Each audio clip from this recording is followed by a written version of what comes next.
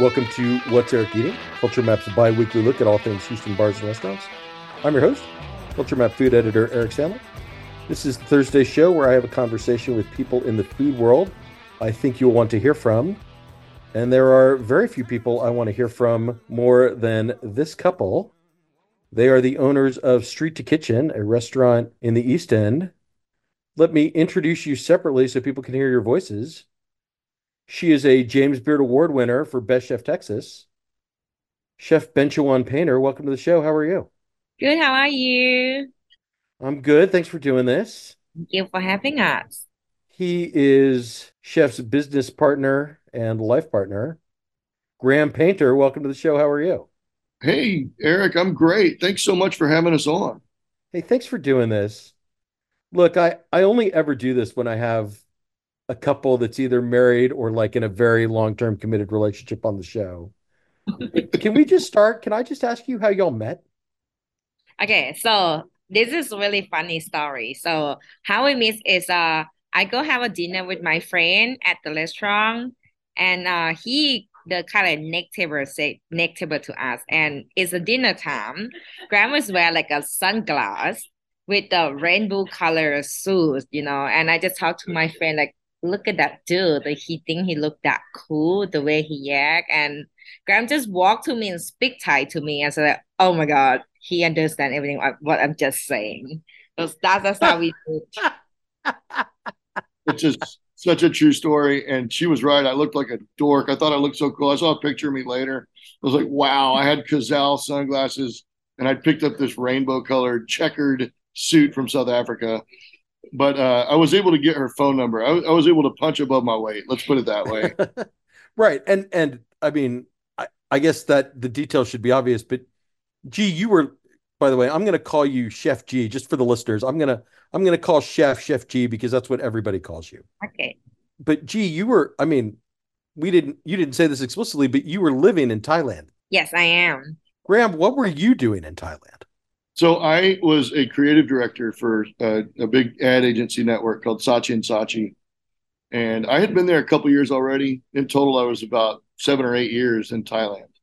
So by the time I met G, I'd had a couple years to learn some Thai, and I got fairly fluent. Fluent enough to know that you were being mocked. You better believe it. And that she was cute doing it, so I used it to my advantage. All right. So then when did you come to America? So I come here on 2015 on September. It's like 8 year, nine, almost 8 year ago. So Okay. our plan to just come visit and stay a couple year and leave. My dad had survived a few heart attacks, and by that point, we were living in Myanmar, and it was Burmese New Year, which coincided with Thai New Year. We're on this white sand beach. Everything's perfect. And I remember very distinctly having a dark night of soul and saying, Dad's had his second heart attack. He's come through. I've been gone from this country since 1998. Would you consider going with me to the States? And at first, she was like, I don't think I want to do that. We're happy in Asia. Woke up the next morning and said, you know what? You're right. You've been gone a long time. It'll be good for you to be close to your dad. And so G agreed to come. And then had you been working as a chef or a cook in prior to moving to America? Yes, so I'm start work with a little Thai restaurant because I kind of person cannot stay still. I have to looking for something to do all the time. Even my relax time is mean like cleaning. That's how You mean it's. like in Thailand? You've always worked in Oh restaurants. yes, my grandma have the neighborhood restaurant, so I always in the kitchen when I'm grow up with And when I met G, she was doing pastries, I believe, wasn't it? in a coffee shop. In a Yes. coffee shop, but has always worked in the restaurant industry.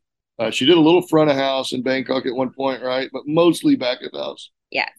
So then how quickly after you came to America did you look for a job working at a restaurant? So I cannot work for like full 13, 14 months because my paper. So on that time, I just like feel it's like, oh my God, I need to do something. I need to work. So I just waiting on my green card to be approved. And after that, after I get my card and my green card, I'm just like looking for the job immediately. Do you know where the first place, you may forget this, it was OCA which is a Chinese American organization. They do a lot of great good for Asian Americans here in Houston. And we knew Dory Fung through some connections of mine. And she invited G to throw down. It was a big bow challenge. Yes, that's the first event. And she Okay. did, and this is a fun story if you'll bear with me. No, please. Let me just say, this is a venue for telling fun stories. So please tell the story. Because I, as a creative Texan as well, I digress and like to tell tall tales. So stop me if I start carrying on. But when we back up, when we first moved to Texas, I wanted to feed her great Texas barbecue. So the first place I took her was to Luling, and we ate. I believe it was Luling barbecue. I think it was just called. Yes, just City Market Barbecue in Luling. Yeah. Which, for the record, has nothing to do to spare myself the DMs. I know it has nothing to do with the restaurant called Luling City Market in Houston. Okay. This is actually I'm saving myself the DMs. Anyway, go ahead. So I just knew it was a great place for barbecue and I wanted her to eat it. So we went there and she had a bite of brisket. And if you know G at all, you'll know she is not a morning person. So we stayed in a little motel in the area and she woke me up, dude, at like 5 a.m, ribbing me, elbow into the side. I said, "Hey, are you awake?" I said, "Well, I am now." And she said, "I couldn't sleep. That Texas brisket that you guys do with the bark on it, I want to make it, but I don't want to smoke it. And I think if I were to braise that brisket in my green curry, it's going to be really good." And so I'm like, "Sure, G, that sounds great. Now can I go back to bed?" So sure enough, she did it. And she did it for this big bow challenge. And the result was astonishing. I think we came in second People's Choice or something like that. Yeah. I think our good friend Tony Wynn came in. He had Walker Texas Ranger and rocked the house. But I think we were just behind him. And it was like all these chefs were in there. And a couple of them, one Chef Rishi and Chef Willie Ducante, who at the time was at Salt Air Seafood Kitchen, the Clark Cooper Concept Group, wonderful seafood place, said, "Hey, if your wife isn't working anywhere, I'd love to have her come apply." That was the most soulful dish I've had in a long time. And that's how she got into Saltaire, Chef Willie Ducante, that we're still so grateful to. And you really rose up in there and had a good time. Yeah, I'm there until the last day closing the door. Tell me a little bit about your time at Saltaire, because it's a very different, there wasn't Thai food on the menu. I mean, what was it like kind of working at an American restaurant serving? So I think for me, the first when we walk in there, it's just a little bit confused and a lot of question because a Thai restaurant in Thailand and a restaurant here is 100% different system. So I have to learn everything from beginning, like, from like a label, everything, wrap everything, cleaning. I mean, like everything from beginning. So for me, it's really good because it's like I learned the system. The system is really good. That's what make me really love it. It's really organized, really, really good system. And I really enjoy doing it actually. The mise en place was a big influence. But here's, and not to say anything against bigger kitchens or smaller kitchens or whatever, but the experience, the one thing that tickled me is G is so motivated. She would come home and she was shocked that every American that worked in a kitchen didn't want to be the next Gordon Ramsay. She was like, "There's people who are trying to take long breaks, or they're staying outside and smoking cigarettes, and they're on their phones. Can you believe it?" And I'm like, "Well, yeah, they're doing a job." And yeah, they're line cooks. They're going to be line cooks. They're not going to open their own restaurants. And so she's kind of like, "Well, why not? I don't get it." And so somehow word came around, and I think this was my stepmom actually, who was working in a jeweler, Leslie Ann Jeweler at the time. And a very well-known chef walks in one day. Was it an engagement ring or something like that? No, it's just like a gift. A gift. Yes. And she recognized it was Justin Yu. And she said, "Hey, let me tell you about my stepmom is so lovely. She just brags on us embarrassingly. And, let me tell you all about my daughter-in-law and blah, blah, blah." And Justin said, "Well, she can always put an application in if that's what she wants to do." He encouraged smaller kitchen for very passionate people because you find yourself among other super passionate people. And that was a match made in heaven, right? Like, Yes, I will say that kitchen is just like it's just changed me because I love to work with amazing people because I learn from them. It's make me better. That's why the Theodore Lake is just like really changed my thought. and it hadn't. Well, you joined early days of Theodore X, right? It had been Oxheart until very recently. By the time you joined, It just still Theodore Lake. I know it had just kind of become Yeah. Theodore X. Well, yeah. So you said that it really shaped you. How did it shape you? What lessons did you take from your time at Theodore Rex? So it just changed my thought thinking about the restaurant because like Salta is a huge restaurant. So I see a lot of issue in that one. Like, the biggest like it's really a little bit difficult to control people and the way they land the food. But the other like it's more like it's more everybody is have patience. Everybody want to be really good. Everybody really care, eat step by step. Like everything is just like different, really different. And I really love that way a lot. So then at what point did you kind of start to think like, okay, working for other people is exciting and I'm learning things, but this city needs my version of Thai food. So actually, like I have the LLC of Street to Kitchen on 2017. It's the gift, birthday gift from Graham to me. So I already start doing like a pop up, like a farmer market a little bit, but never full time. And this is where we have to give a big shout out to you, Eric, because at that time when we were starting to do pop ups, I'm an ad guy by trade, so I wanted people to know and people to come try our food and say, "Hey, this is going to be good." And you are the only one who gives the time of day out of all the press. And I love our Houston food press; they're great. I'm not saying anything, but I am saying thank you because you were right there in one of our first pop ups, and we just can't appreciate that enough. Well, I mean, I know this sounds silly. It's like, but I think what I did was I think I probably talked to Justin and I said, tell me about this woman. And I think he probably said, yeah, you should go eat her food, That's you awesome. know. And I mean, not to toot my own horn or anything, and because we've got plenty of other things to talk about, but I do think of like going to pop-ups and trying new things as kind of part of the job, right? So, I've met some really wonderful people that way. It's how I met Opie from Chopping Block. It's how I met Johnny Rhodes, who would open Indigo. Like just being like, okay, like if you can sort of answer the right questions about where you've worked and what you're doing, the bar for me is pretty low, right? Like a drive to the far end of Westheimer to like come and eat Thai food. Like I'll check that out. That's cool. I can do that. So talk to me a little bit about kind of evolving Street to Kitchen and getting to the point where you were ready to open that first location on Harrisburg.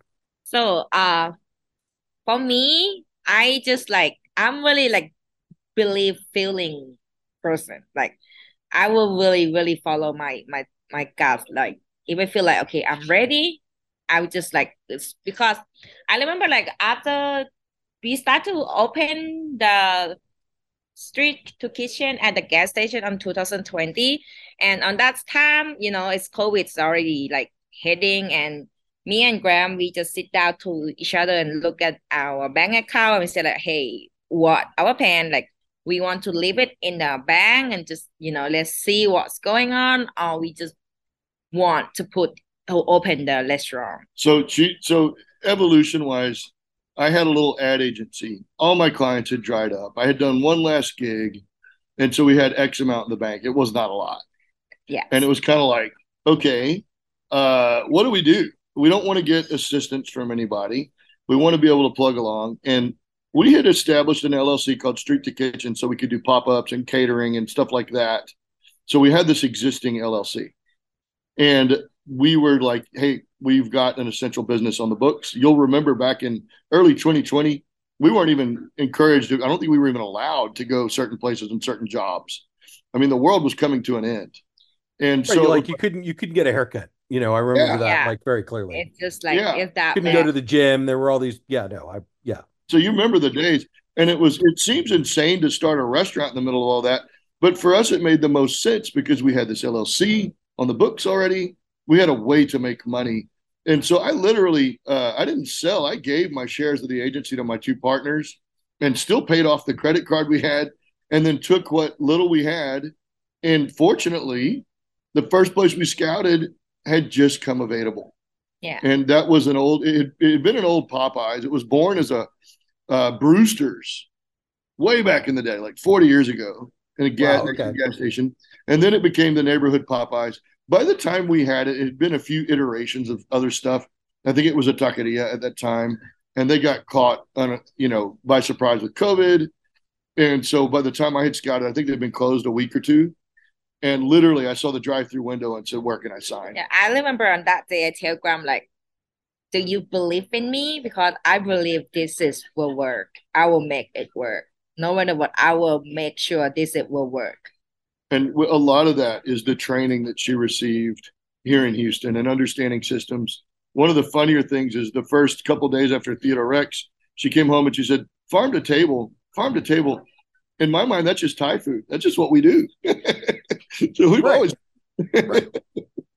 Well, and I don't mean to yada yada this, but you had built a following. I mean, you'd been by that point, you'd been doing the omelets at the farmers market and kind of like building some credibility and some recognition just for that one dish. Let's talk about that a minute, because and I want fellow people considering opening restaurants to understand our journey a little bit, because we did have a long track of building a following. And we also were at Little Danny's Speedo's Go Fly a Kite Lounge, say that twice, which is kind of behind our house over in the East End. And the owners would let us do pop-ups on the weekends. And so we began to build a following of people in the East End with her super spicy grapau, her stir-fried basil. That's the dish we make over there. And we knew that it would go down well in the neighborhood, who already were exposed to a lot of Mexican dishes that had a little fire to them, and a lot of more adventurous East End residents, artists and bohemians and folks that were open to that. It wasn't successful every night. Some nights we'd come home with pennies in the pocket, but we just didn't give up. But you know what? We have fun doing that. Like, it's I think fun. I drank more beer than we made. Someday we drink more than. But we always kind of saw that in the farmers market as farmers market. We knew we were going to open a restaurant one day, so we wanted connections with the people who are growing the best food. But also B, pick the right farmers market. Our target audience was right there, and up until the last day that we just finally had to tell Tyler, the director of the market, man, we just can't make it work anymore. We've got too much going on. But up until that last day, we would get people every week who discovered us at that farmers market. They'd come to the drive-through, they'd come in the restaurant, and they'd say, "Hey, we saw you last Saturday. Do you remember us?" Of course, oh yeah. Of course, I don't. I think I might have a problem remembering faces and names. Right. Well, but that market, that Urban Harvest Farmers Market, serves as such a great incubator. Because it's not just you guys. I mean, it's Totemo, it's June, it's Dumpling House, it's El Topo. Yeah. I mean, it's such a great way to get your feet wet, I think. And you meet build a your reputation. chefs. You meet people like you, Eric, and you meet writers, you meet people who are foodies, but you also get to meet the good chefs. And there's nothing like a great chef eating your food and saying, "Hey, that was really good." And if they tell somebody else, then that's a great credibility. So the one thing that I remember about when you opened the brick and mortar is that you had fried chicken on the menu because you thought, okay, it used to be a fried chicken place. We have to do fried chicken. Different idea. It almost cost our marriage and our restaurant. I mean, how quickly did you figure out that like actually people will just order the like we don't have to do this. People will order the Thai food and we can let this go. So on my side, I know it from beginning. Like I know, like you have a lot of fried chicken in the neighborhood, but you don't really have any Thai food in the neighborhood because the Khanom ones already closed. Like not really closed, but they plan to close on that time. I'm not sure that they already closed or not. No, they were open. But I talked to Graham like, hey, fried chicken, you barely make any profit, and you have to have a lot of space to stock it, everything, the fry, the oils, everything. And I just, try to talk him out about that, but he really sure that's a good idea. So consider my background a minute. because all I've done up until then was a creative director for big brands, ad agency guy. And I'm thinking, okay, we're in a neighborhood that's a little secluded, and we're going to have to win the neighborhood over first. And hopefully people will come from the outside.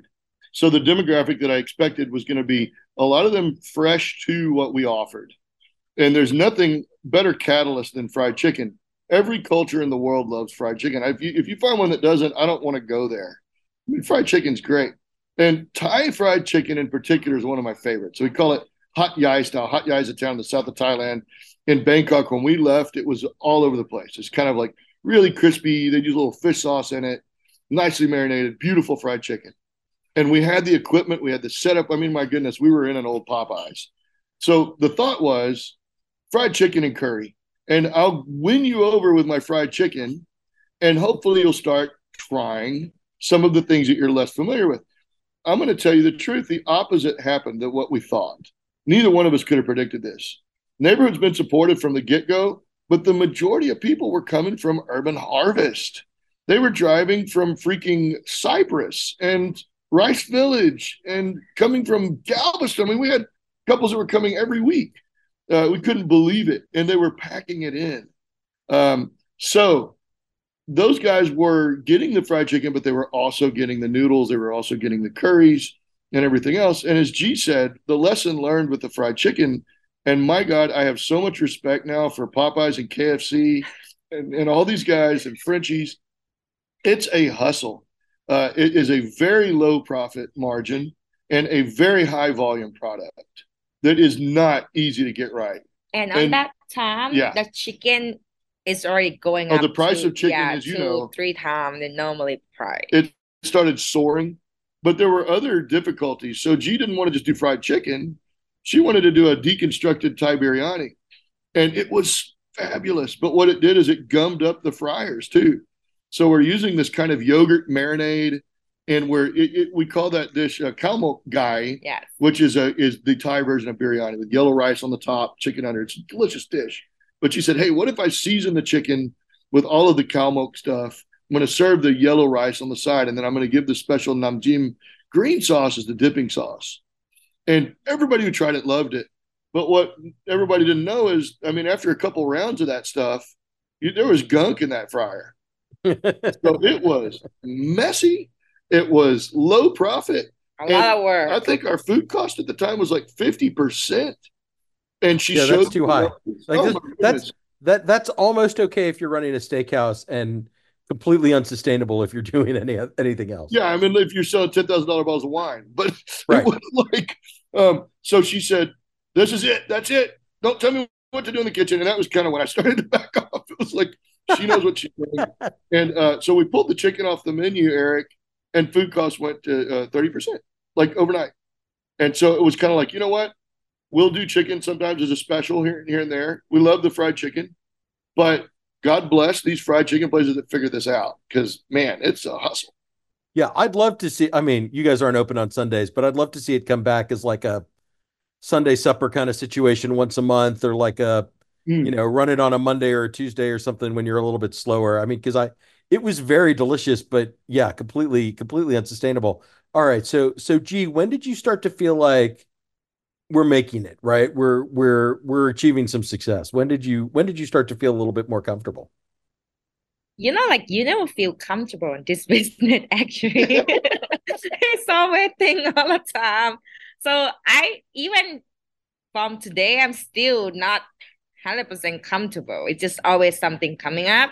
But all I do is just my mom loved to tell me, like, do your 100%. Like, make sure you do 100%, put them on 100%. So when you look at back, maybe it's not the best for someone else, but that is your 100%. You do all in. Well, let's be fair, Eric. We gambled.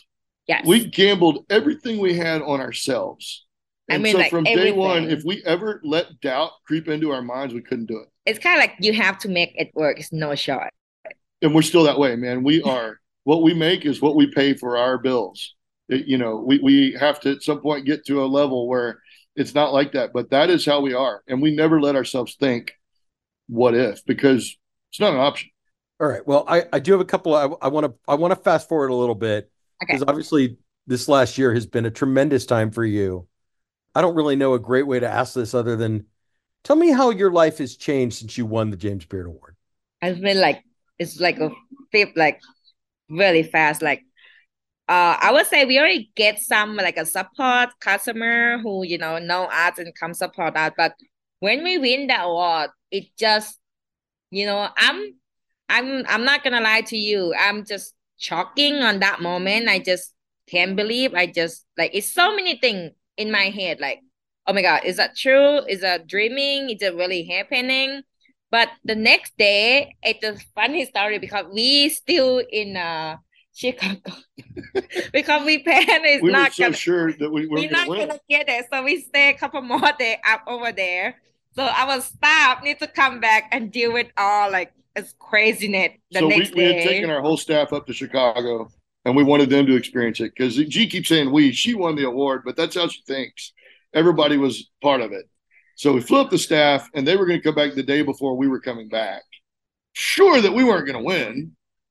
And when that happened, it was like, oh my God, we didn't enjoy that last night in Yeah, Chicago, the did we? next morning we get phone call, we get a lot of like talking and Our staff our panicking. staff it's just like they call me oh my God, it's like a war here. We let out everything We're and sitting in Royster on the phone the entire time. it's been It was crazy.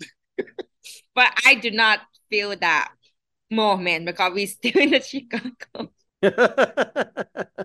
I mean, I mean, you've done TV since then. You've got a proclamation from what Harris County and the city of Houston. I mean, it's like all of a sudden everybody just woke up and was like, "Oh yeah, Street to Kitchen's like one of the very best restaurants in the city. Like we should be paying attention to them." Yes, a lot of people just like, it oh, changed everything. it's make people know us more, and that's it for me. Like I really proud on it because I really want to show people like like a Thai foods is a really good flavor on it. One of the most touching things was out of the proclamations because we have the Preserve, that restaurant with David Skinner, where we're doing tasting menu. The city of Kima were the first ones to jump on there and give her a proclamation. And I thought that was just really touching. They were like, hey, how many tiny towns can we claim that we have a James Beard winner in?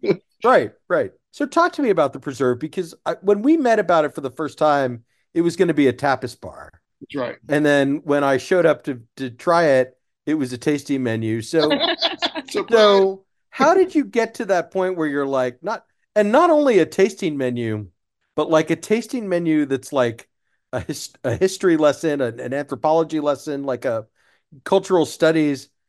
I mean, how did you kind of develop that approach to this restaurant? Because there's nothing else like it that I've ever been to. It was so David Skinner approached us about the idea in the very beginning. Hey, why don't we do a collab? That is how it started. And Jean has had to turn a lot of things down because we're just stretched too thin. But she heard David Skinner, who she has an immense amount of respect for. We were going to Eculent for special things. She's always been interested in his world. And she said, tell Chef. She was hearing through the phone. I was on the phone with him. And she said, say yes, which I wasn't expecting that quickly. So we didn't quite know what it was going to be. And so we kind of bounced it with Chef David. What we did know from the beginning is that we didn't want to ever do fusion. We wanted to be very authentic from each chef's personal journey. And we thought, yeah, we can do some things that are really authentically Thai and some things that are authentically Choctaw. But it raised a really big question, and we had to sit down and have a meeting about it. The big question, what the hell is Choctaw food? Because Native American food in its modern iteration is not really what the ancestors made. It's fry bread tacos. It's things that are post-colonial ingredient. And what David wanted to do was he wanted to be unapologetically Choctaw. But that didn't really exist yet. By the way, we're the only Choctaw restaurant in the world, according to Chief Batten of Choctaw Nation. So when we started to brainstorm on it, I said, hey, guys, you do realize that Thais didn't have chilies, tomatoes, potatoes, papayas, and mangoes and all this stuff until the Portuguese brought these things along the spice route when Columbus discovers North and South America. And Skinner's like, oh, yeah, you're right. And all of a sudden, the idea was kind of manifested. It was like, that's pretty cool. What is the relationship? So as baffled as anybody, they might be, what in the hell does Thai food and Yeah, Native a Americans lot they of have people in are like common. But confused. that question gave the answer. The answer is what they have in common is the cross pollination of a third party coming in there and introducing ingredients from both parts of the world. And then we realize now there is no more important cuisine on earth than Native American. Without Native American farming and food products, you have no French food, you have no Italian food, you have no modern iterations of all of the global food that we think of West African or Indian. All of these things happened like 450, 500 years ago when the Portuguese started to bring these ingredients along the spice route. Imagine Italian food with no tomatoes, or French food, no tomatoes, no potatoes. I mean, Right. 60% of the world's produce came out of the New World. So that really gave us an interesting platform to say, hey, what if they just do a parallel journey? We start in the history and work our way up to the present. And along that journey, somewhere in the middle, you're going to see ancient Thai evolve into modern Thai. And you're also going to see Choctaw get inspired by things like black pepper and chicken that didn't exist until the Europeans started to bring it back. And that's how it happened. So let me just ask you. I went to the preserve and I thought this is intellectually interesting, and I like obviously like my palate is I'm tuned to the modern flavors. So like I like the end of the dishes at the end of the tasting menu more than the dishes at the beginning of the tasting menu. But what kind of feedback are you getting from people? Are people coming back to have this like multiple times, or Yes, is it just kind of a now. one and done? It's just now started where we're getting people who are coming back. For the most part, it's new people. But we're now getting folks who come and say, "Oh my God, I got to bring these friends, or I got to bring my parents," and so that's starting to happen, which we're really excited about. And we have people who like the dishes at the end the best. Chef David's duck, Chef Benchawan's wild boar belly. But we also have people who say their favorite are some of the early stuff. We're getting a lot of it from the Thai crab dish Yeah, or that's the sangwa, which is the shrimp. Which, by the way, she's now done an iteration of that with the tiger prawns here at Street to Kitchen that are becoming quickly popular. Um, Yeah, I think I had that dish when I was the last time I was at Street to Kitchen. and people are now digging straight into the shell, and it's become super crispy, just devouring the whole thing. But that was begotten by her research at the preserve because that dish is one of the ancient cuisines in the Ayutthaya kingdom that did not ever use chilies, even though they had them. So that's another learning we're having is that the Thais kind of warmed up to the chili later on. And I think the dive of the preserve is causing a lot of influence, right, on yeah. your food today. Well, yeah. So that was my next question for you, Chef. Is how do you see your half of the tasting menu at the preserve evolving? Like, what are you sort of researching? Like, what do you want to introduce for the next time you update that menu? Yeah, so on my side, it's just like I want to show like people like before Thai people the way we eat like really plain simple before the chili involved. Like, but we have a lot of natural spice like maybe from Kalanga as far as like lemongrass something like that.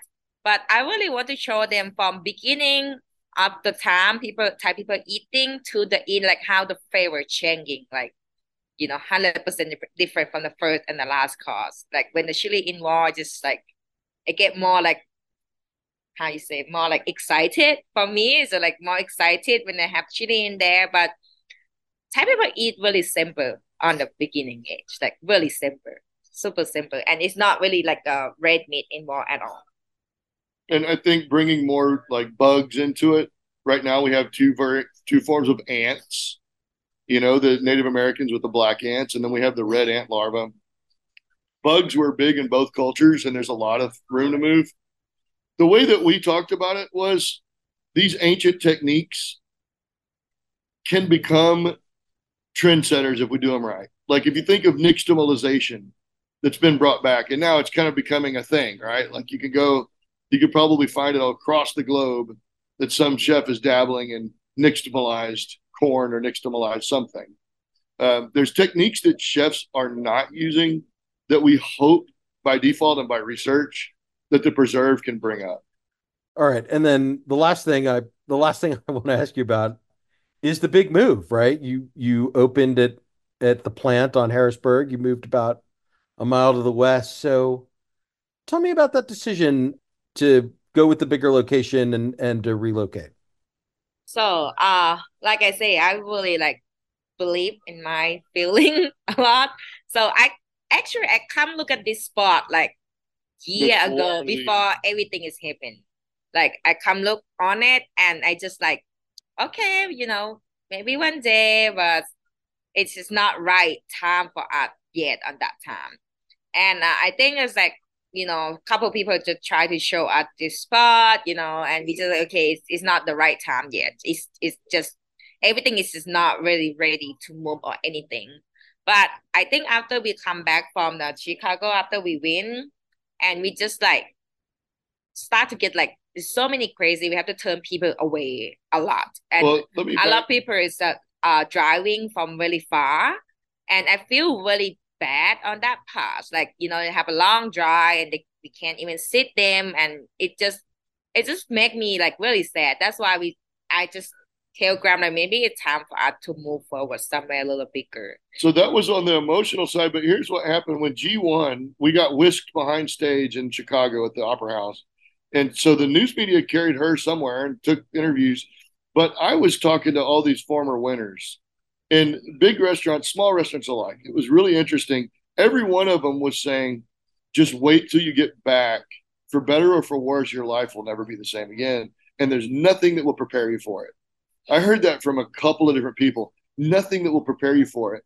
So when we got back, I think we had to hire like 5 people that week.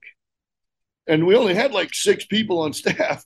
So all of a sudden you're looking at your margins are going from black to red. And we had to make a decision. We were either going to double the cost of our food price. No, but you can't sit any more people. Or we're going to double the occupancy. And so when this opportunity came around, it was a no-brainer. We really needed more seats. We just had to do something.